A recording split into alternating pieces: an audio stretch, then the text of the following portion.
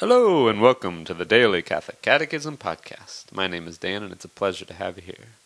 Today is August 5th and we will be reading paragraphs 1693 through 1700 today. And it is the feast of the dedication of the Basilica of St. Mary Major, a beautiful church in Rome, Italy. And we just started part 3 of the Catechism, Life in Christ.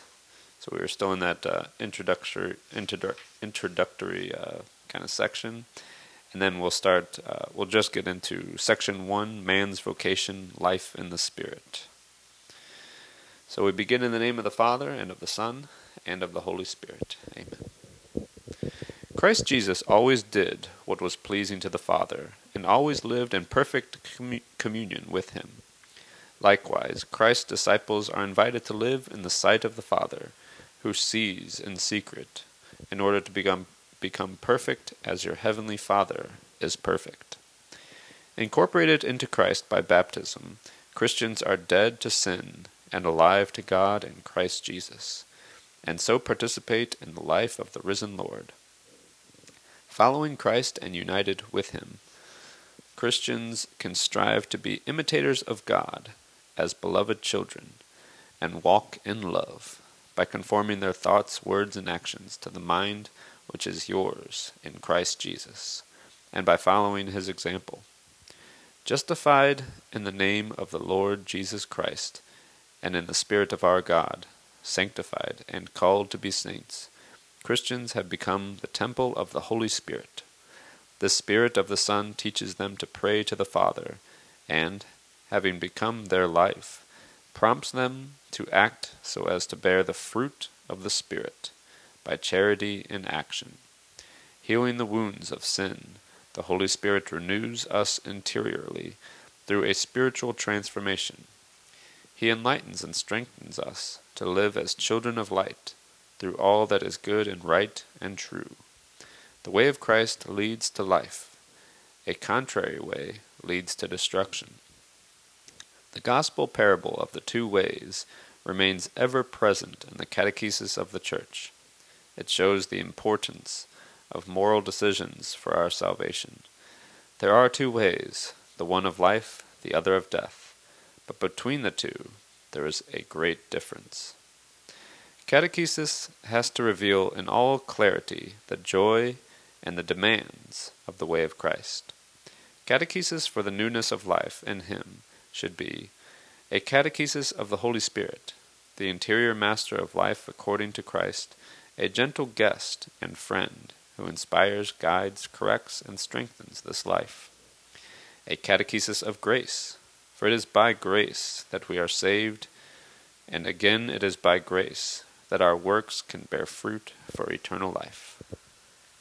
A catechesis of the Beatitudes, for the way of Christ is summed up in the Beatitudes, the only path that leads to the eternal beatitude for which the human heart longs. A catechesis of sin and forgiveness, for unless man acknowledges that he is a sinner, he cannot know the truth about himself, which is a condition for acting justly, and without the offer of forgiveness, he would not be able to bear this truth.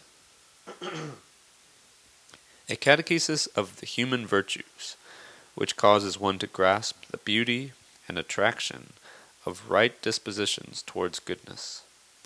A catechesis of the Christian virtues of faith, hope, and charity, generously inspired by the example of the saints.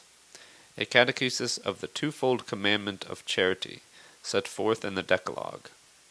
An ecclesial catechesis, for it is through the manifold exchanges of spiritual goods in the communion of saints that Christian life can grow, develop, and be communicated. The first and last point of reference of this catechesis will always be Jesus Christ Himself, who is the way and the truth and the life. It is by looking to Him in faith that Christ faithful can hope that He Himself fulfills His promises in them, and that by loving Him with the same love with which He has loved them, they may perform works in keeping with their dignity. I ask you to consider that our Lord Jesus Christ is your true head, and that you are one of His members, He belongs to you, as the head belongs to its members. All that is his is yours, his spirit, his heart, his body and soul, and all his faculties. You must make use of all these as your own, to serve, praise, love, and glorify God. You belong to him, as members belong to their head, and so he longs for you to use all that is in you, as if it were his own, for the service and glory of the Father. For to me, to live is Christ. Section 1. Man's Vocation, Life in the Spirit. Life in the Holy Spirit fulfills the vocation of man, Chapter 1. This life is made up of divine charity and human solidarity, Chapter 2. It is graciously offered as salvation, Chapter 3. Chapter 1. The dignity of the human person. The dignity of the human person is rooted in his creation in the image and likeness of God, Article 1. It is fulfilled in his vocation to divine beatitude, Article 2. It is essential to a human being freely to direct himself to this fulfillment, Article 3. By his deliberate actions, Article 4, the human person does, or does not, conform to the good promised by God and attested by moral conscience, Article 5. Human beings make their own contribution to their interior growth.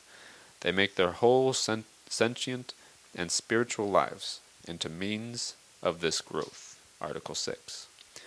With the help of grace they grow in virtue, Article 7, avoid sin, and if they sin, they entrust themselves, as did the prodigal son, to the mercy of our Father in heaven, Article 8.